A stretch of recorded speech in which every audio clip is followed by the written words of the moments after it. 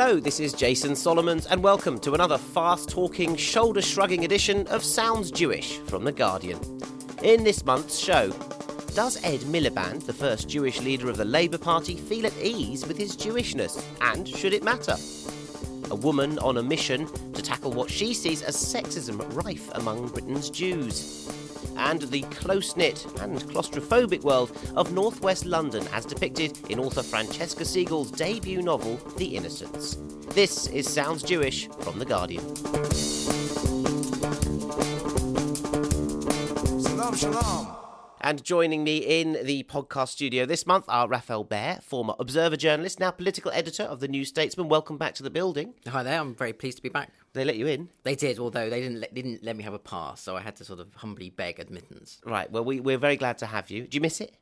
I miss the air conditioning, actually. It's much cooler here than my normal office, so Right. that's reassuring. Good. Well, you can take a breath, relax, and we'll talk to you later about the amazing edition of The New Statesman, which you have been associated with. Who speaks for British Jews? Today, you do, Raphael. Well, and we like the adjective amazing applied to anything we do. So That's good. Put that on the poster next week. Francesca Siegel, welcome. Congratulations to you. Your debut novel, The Innocents, published by Chatto and Windus a couple of weeks ago. Yes, May thank the you. 3rd. Hello. And you're about to go to America, is that right? Yes, I'm going in a couple of days. It comes out on the 5th of June there, so I'm doing a bit of a tour. And they're going to... I mean, there's an American in the book as well, so... There is, yes, and they like that. They like that, did they? Yeah, you didn't put that in just for the US audience. Oh, I did, Good. and it worked. Good eye on sales. Well done, Francesca. Wish you the best of luck with that. And Laura Marks is here, founder and director of Mitzvah Day, and very newly elected as Senior Vice President of the Board of Deputies of British Jews. Mazel tov, I suppose. It's a good title, isn't it? It is a very good title. It's very long. Do you have a special ceremony for that? Would you go up on a stage? Do you bow? I don't think so. I think it's more pragmatic than that. I think it's about getting on with the work, actually. Yeah, but I mean, it was a wonderful election victory. Did you campaign hard and long? It was a great honour. It was a great honour, and I feel that what I've got to do over the next 3 years is really give a lot to the Jewish community. Did I campaign hard? Quite hard, I suppose. Were you surprised? I mean, it was billed as a shock victory. I was knocked over, actually. I thought I might get through. I didn't expect to come top, and I think it showed a real push for not so much change, but revitalisation. Well, you will blaze a trail, no doubt, Laura, so congratulations on that. Today we'll be grappling with the subject of British Jewish identity. Were you feeling very Jewish today? How are you feeling, Raf? Well, I was about to say, you've got a group of people who are, to some degree, presumably Jewish, to sit in a room and talk about Jewish identity. You could probably leave and let everyone just get on with it. We'd still be here in about a week's time talking about it.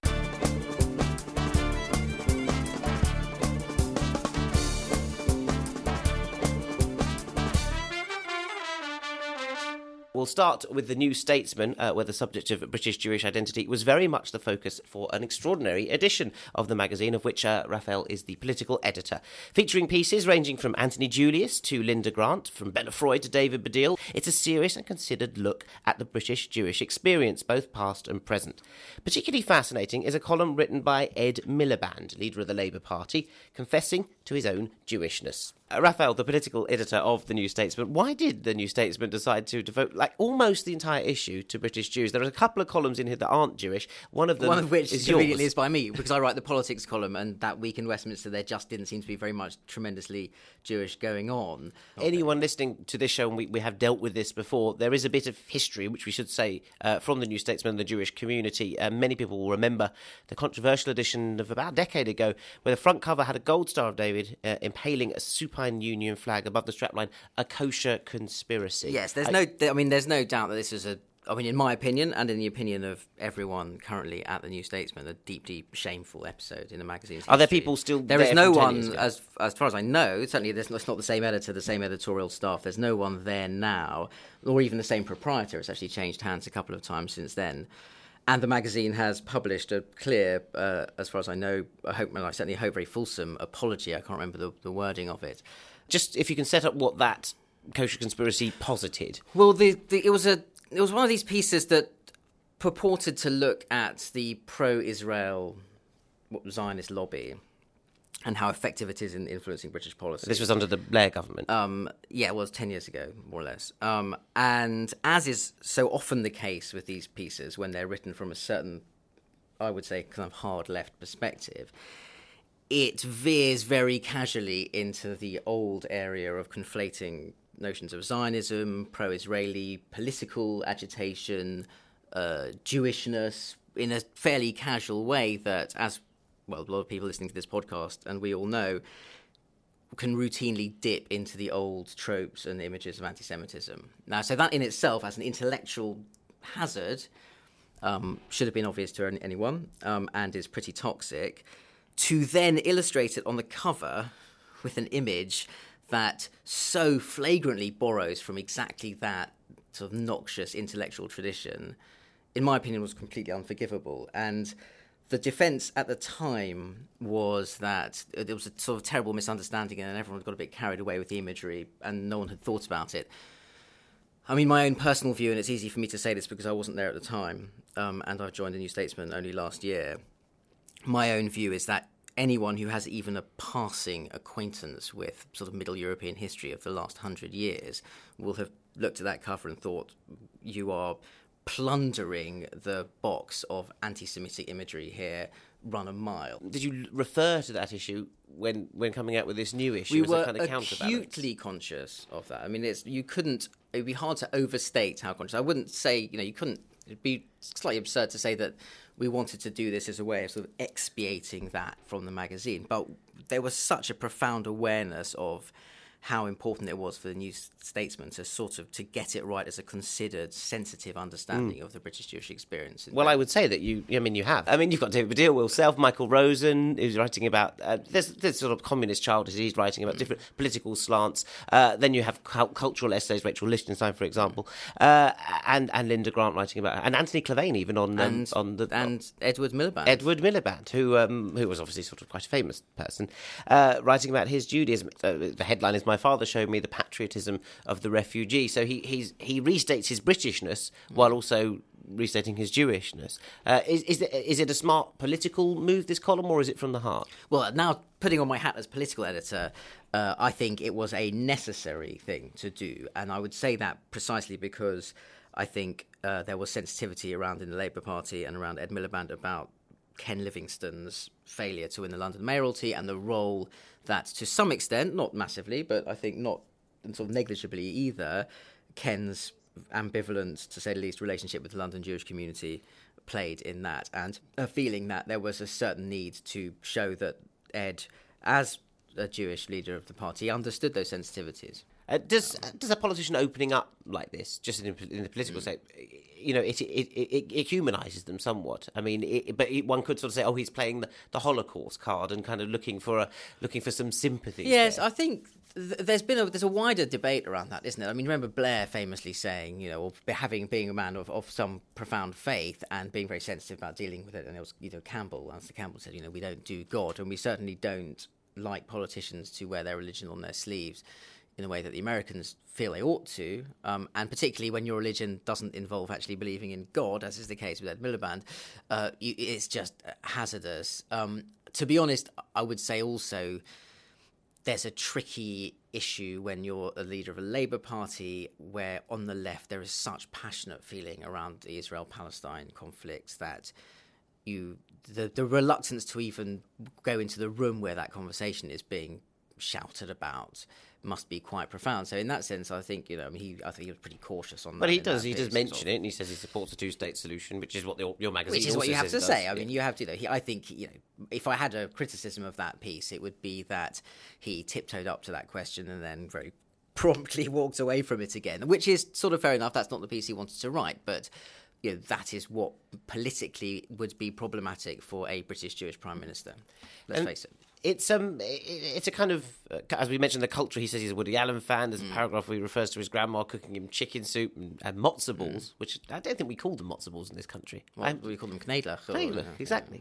And he knows a few Yiddish phrases, though I've never seen him throw any of them in. You'd love to see that, wouldn't you? You'd love to. That would That would be a game changer. If he didn't say omnishambles and he said a porach, I would love that in the big house.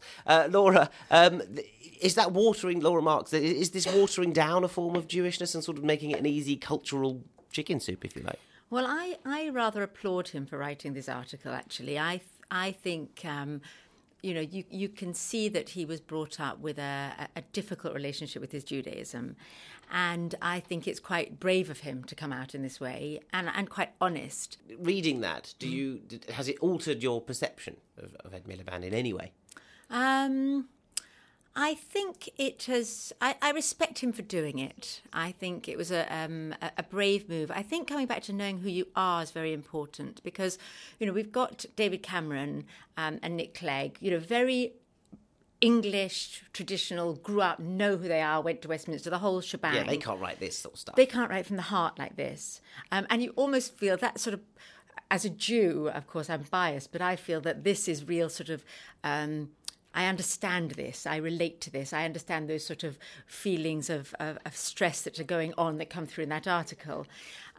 Whereas with someone like Cameron and Clegg, we understand where they're coming from, what they stand for, and we think it's a much sort of a cleaner, easier thing to promote. We think we do as Jews. We kind of think, well, we could never have had that privilege. Exactly. We couldn't have played tennis exactly. at the What's It So Club easy to come from that sort of a background, we think. I think that's an essential point about what's going on in politics at the moment, actually, is that there is a long ongoing crisis of confidence in the whole political establishment, and it goes back to before the Expenser scandal, but that was a very important part of it. People just thinking they are all crooks and villains, and no one, this is something that people talk about, they say the emptying stadium, just people, the game is going on the pitch, but people are just filtering out the doors, they're not paying attention anymore. And in that climate, one of the most precious commodities in politics at the moment is authenticity. Now, Cameron actually had that for a while, even though he was posh and well-spoken and the rest of it, people sort of thought, well, he is authentically that thing. The problem that Miliband has had is achieving his own authenticity, because he doesn't necessarily look like your obvious candidate to be Prime Minister. And this, I'm sure, is part of a deliberate attempt to construct that for him, but because it is really him, it works to an extent, I think. I found Ed's piece really interesting, and I was interested in Laura saying that it really made her warm to him, because I did enjoy reading it, but I thought it was, for me, I think it felt as though he owned up to only as much Jewishness as he would be tarred with anyway. Tarred with sort of by people who would be perhaps a little suspicious of somebody who might have dual loyalties in that role, or anyone who might be sort of concerned about a British Jewish leader. But I think there's a lot of talk about the Kneidlach and the Woody Allen, and nothing that's in any way different or in any way inaccessible to someone who isn't Jewish.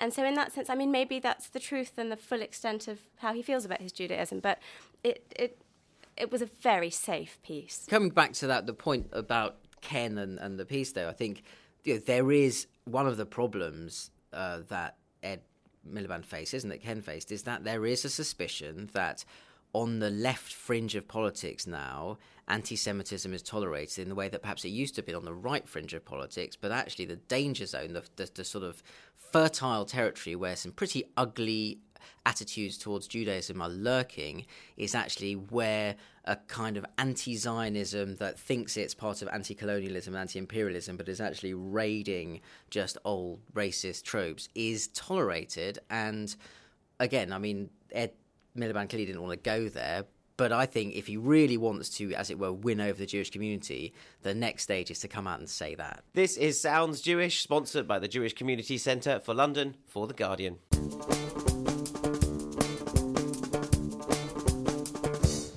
The Jewish woman may be stereotypically cast as assertive and pushy, and there's no shortage of Jewish women at the top of their profession, certainly. But when it comes to taking on the top-notch jobs within Jewish organisations, it's a different story.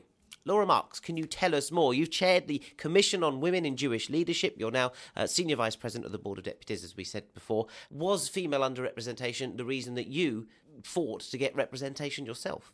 There is a underrepresentation of women in Jewish leadership.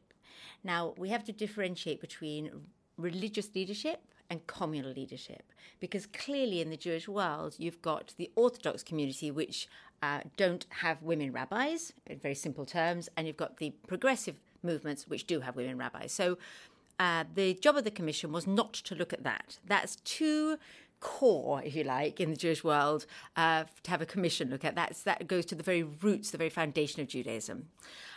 We were looking at something much more straightforward, which is why are women so underrepresented in communal leadership in the Jewish community? So when you mean communal, so we're not talking about, as you say, the religious structure. Can you give me an example of exactly what that means? So the Jewish world, as we know, has got a gazillion organisations and a gazillion things going on. And that's its strength, if you like. And so we've got caring organisations, cultural organisations, social action organisations, all sorts of organisations, and leadership organisations and bodies that represent the community and bodies that interact with government. Is this and on so local on and international levels? And what you find is that women are very underrepresented. And when you compare the Jewish norm to the third sector or the charitable norm, which is the sort of sector we operate in, you find that women in the Jewish community leadership is about 25%, and in the non-Jewish world it's about near 50%. Really? I mean, interestingly enough, anecdotally, I was on the board of the UK Jewish Film Festival, which is run by Judy Ironside, a woman, and worked at Jewish Book Week, which is run by a woman. So I assumed that there were many of these women. There are lots of successful women operating in the field, and often in the cultural or arts world, as you say. But when you look at the positions of major influence and political power, that's where you find particularly few women. And if you look at the larger organisations with the big turnover and therefore the ones with influence, that's where you really find the lack of women. I'm interested that you drew that distinction, which I can see for practical reasons has to be drawn between the sort of religious, theological underpinning of what the role of women is and their representation in the community. But surely there is some cultural reason why the former, the religious side, might infuse the latter. And if you're talking about what role women traditionally have, then that will culturally become a reason why they're held back in other areas. Of course. And can I come back to that in 1 second? Because it's a really important point. But let me just start off by saying why all this matters. Because it doesn't matter... Well, it does matter from the point of view of equality and democracy and all those sorts of things. Clearly that matters. But it also matters fundamentally from the perspective of the long-term development of the Jewish community.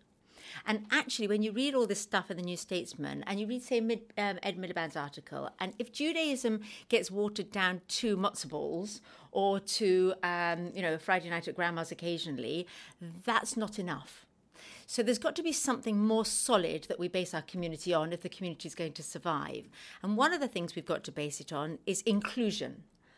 And the inclusion's got to be there, not just because philosophically we need inclusion, but actually because we're a very small community. If you take out the Haredi community, we're an even smaller community. But the Haredi community is actually growing. That's right. But where women are not allowed. Well, in some ways they are, but that's a slightly different issue. But in the mainstream Jewish community, if you are disempowering and therefore the women are disconnecting, who's going to be left to run the community?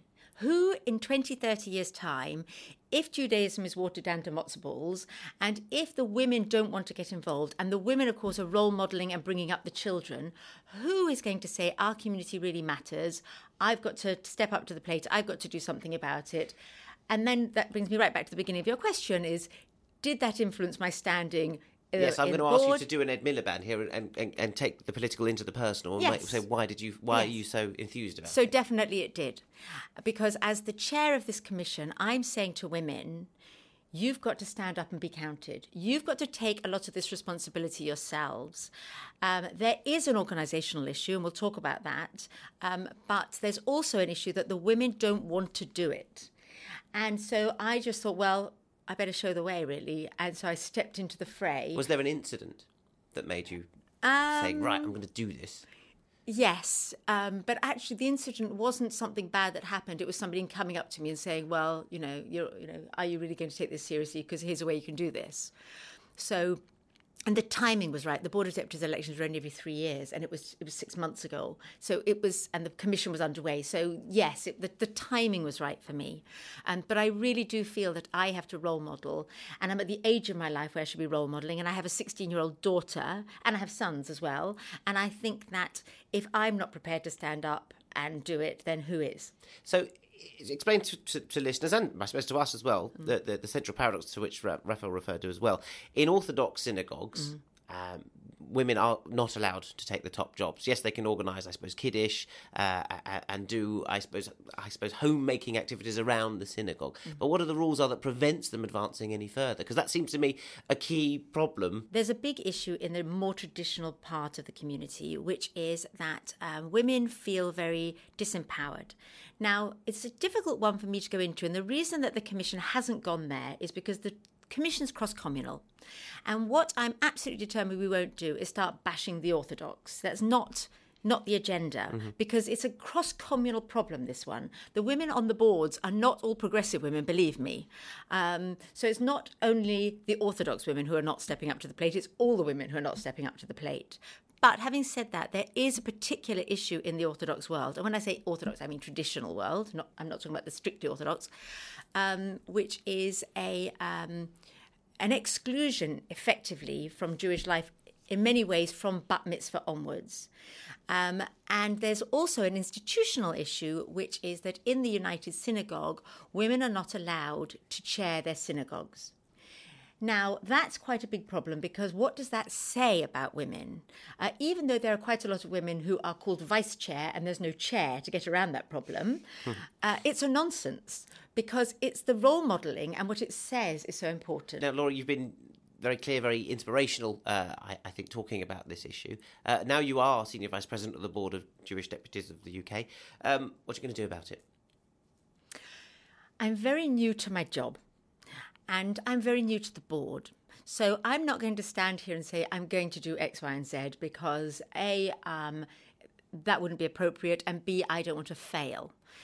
Never overpromise and underdeliver if you can avoid it. You don't look like you fail very often to me. Well, so what I'm going to do, I'm going to start off by having done what I've done, and I'm going to stand up and say on this particular issue, if I can do it, women can do it.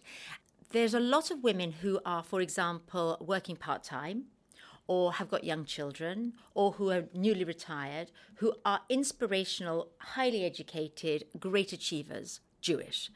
And they need to be finding the opportunities in the community to make their mark.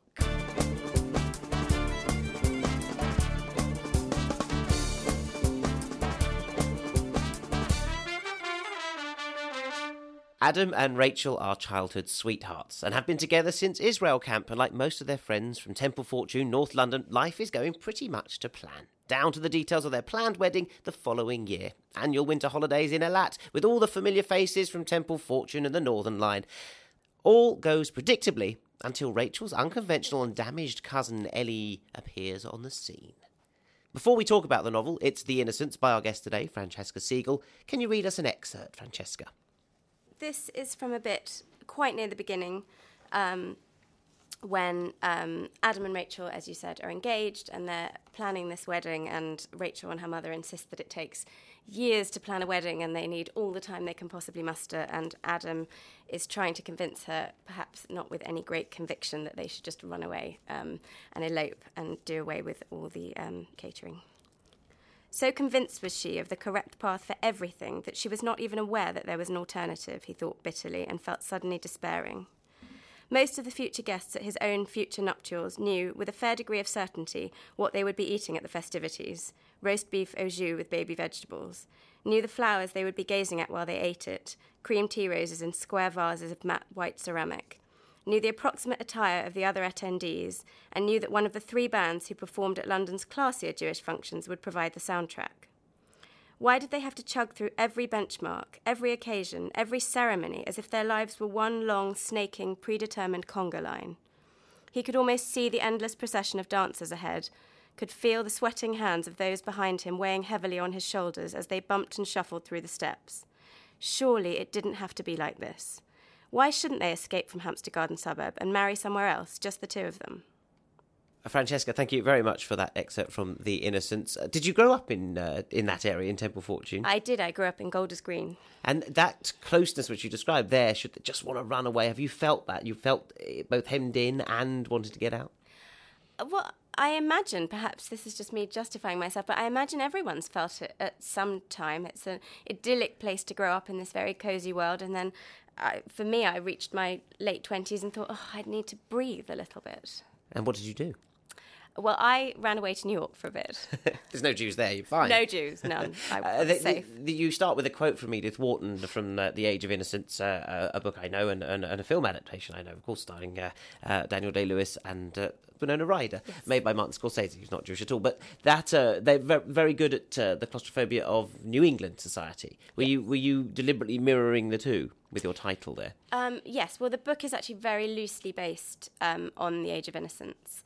And there is something in that novel and in that film, which is actually a very faithful adaptation of the novel, that felt very familiar, a sort of very close, interwoven, supportive, claustrophobic, sometimes parochial and ridiculous world. Yeah, I mean, what is the ace of your book is the detail, the closeness. Did you think, well, no, unless you grew up there, you won't understand it? Because for me, you don't hold back on any of the specific details. No, and I hope it's not alienating. I hope it's sort of introducing people to something. And also, I think, because the core of that story, the dilemma of sort of choosing between one's own path and perhaps what one's family wants for you, or I think that's such a universal story. That hopefully that sort of transcends the context. Well, let's see. I'm not going to break out very far because we're going to stay around A, the podcast studio, and B, sort of, I suppose, North London Jews here. But Laura Marks, you've been reading The Innocents. Did it chime with you, even down to the wedding plans? I had a Jewish wedding, and my husband always jokes, that the obsession with what colour the napkins are and whether they're going to match I get it, but I don't think that's particularly different from a non-Jewish wedding. It's just we do it culturally slightly differently. And the book allows us to laugh at what we do internally because it picks it apart in great detail, and therefore it allows us to laugh at ourselves. I mean, I'd be very curious to know what a non-Jewish reaction to it is, because it sort of stereotypes us. It's a modern stereotyping of Northwest London. And so as a Jew, I can laugh at it and feel slightly uncomfortable with it in a funny sort of a way. But I'm curious to know how non-Jewish people have reacted to the book and whether they've thought that it was negative perception, a negative way of portraying London Jews, or whether they don't see it that way. Well, I didn't see it as a stereotype, actually. I thought I sort of held back and I portrayed what I thought was actually quite a faithful portrait of what is only a very small part of a British Jewish community. But in terms of what non-Jews think, none of the people, my agent, the publisher, the publisher's readers, no one who's been involved in the production of this book apart from me is Jewish. And they all feel quite warm and positive about it. And actually one of the other publishers who, in the end, I didn't go with, but who was lovely, one of the readers there wrote a note saying, I'm Muslim and I grew up in London and this is my life. Yeah. I think that's my experience, certainly. I grew up very much on the periphery of the North London Jewish community. My family weren't particularly engaged, and we sort of pretty much abandoned any practice of religion fairly early on. But I'm sort of aware of it and participated partially in it. But my experience is that people who have grown up in other immigrant or second-generation immigrant faith communities, you immediately have something in common. There are so many sort of analogous experiences, whether it's the attitudes. A very good school friend of mine is Jane, and the attitudes there to marrying outside the faith are so profoundly similar or practically identical to those in the Jewish community that, I have no doubt that non-Jews will find plenty to... Well, exactly. If Gorinda Chadha, who's an Indian filmmaker, her biggest influence was Jack Rosenthal's The Bar Mitzvah Boy and Alan Parker's The Evacuees, about Jewish experience, simply because they were on the British screens before Asian stories were, and she thought, well, I'll do the same, but for Bend It Like Beckham, etc., and Bargee on the Beach. So she would totally appreciate your book. She's probably going to try and option it already, actually. Well, and I think also the background beneath it is very much Northwest London, but actually, it's not a book about Jews. The story, that's the tapestry beneath it, but it is just a book. It is a love story. It is a love story, and it's just a book, about people, about London, really. Yes, your father, Eric Siegel, the late author, he wrote, I suppose, the the love story called Love Story, which they weren't Jewish in that. But they weren't. no, although although Jenny was supposed to be Jewish, and then at the last minute he made her Italian because that was a little bit more palatable to the audience at the time. Better actresses. But I never set out to write something like my father, or that would be awful. To try and match and to try and live up to. Well, I mean, which is impossible anyway. So, but I've done something quite different. I think you'd be very proud, wouldn't you? I hope so. Has anyone approached you for a film option yet? It's been optioned for television. It has, actually. for TV. That's exciting. It is. It's very exciting. That's all for this month, Sounds Jewish. But before we head out of the studio, a quick word about 2 events for your diary. The first ever Israeli Film and Television Festival, Seret, is happening in mid-June. And the JCC's Big Midsummer Fest is on the 17th of June. An evening of music, conversation, wine, film, food, everything. See the Sounds Jewish page for more details. It's at the Camden Arts Centre. Thanks to my guests, Francesca Siegel. Good luck with that novel and the US tour. Thank you. Let us know what they think of it over there. Raphael Baer and Laura Marks, thanks too to our sponsors, the Jewish Community Centre for London. From me, Jason Solomons, and my producer, Sarah Peters. Goodbye. Shalom, shalom.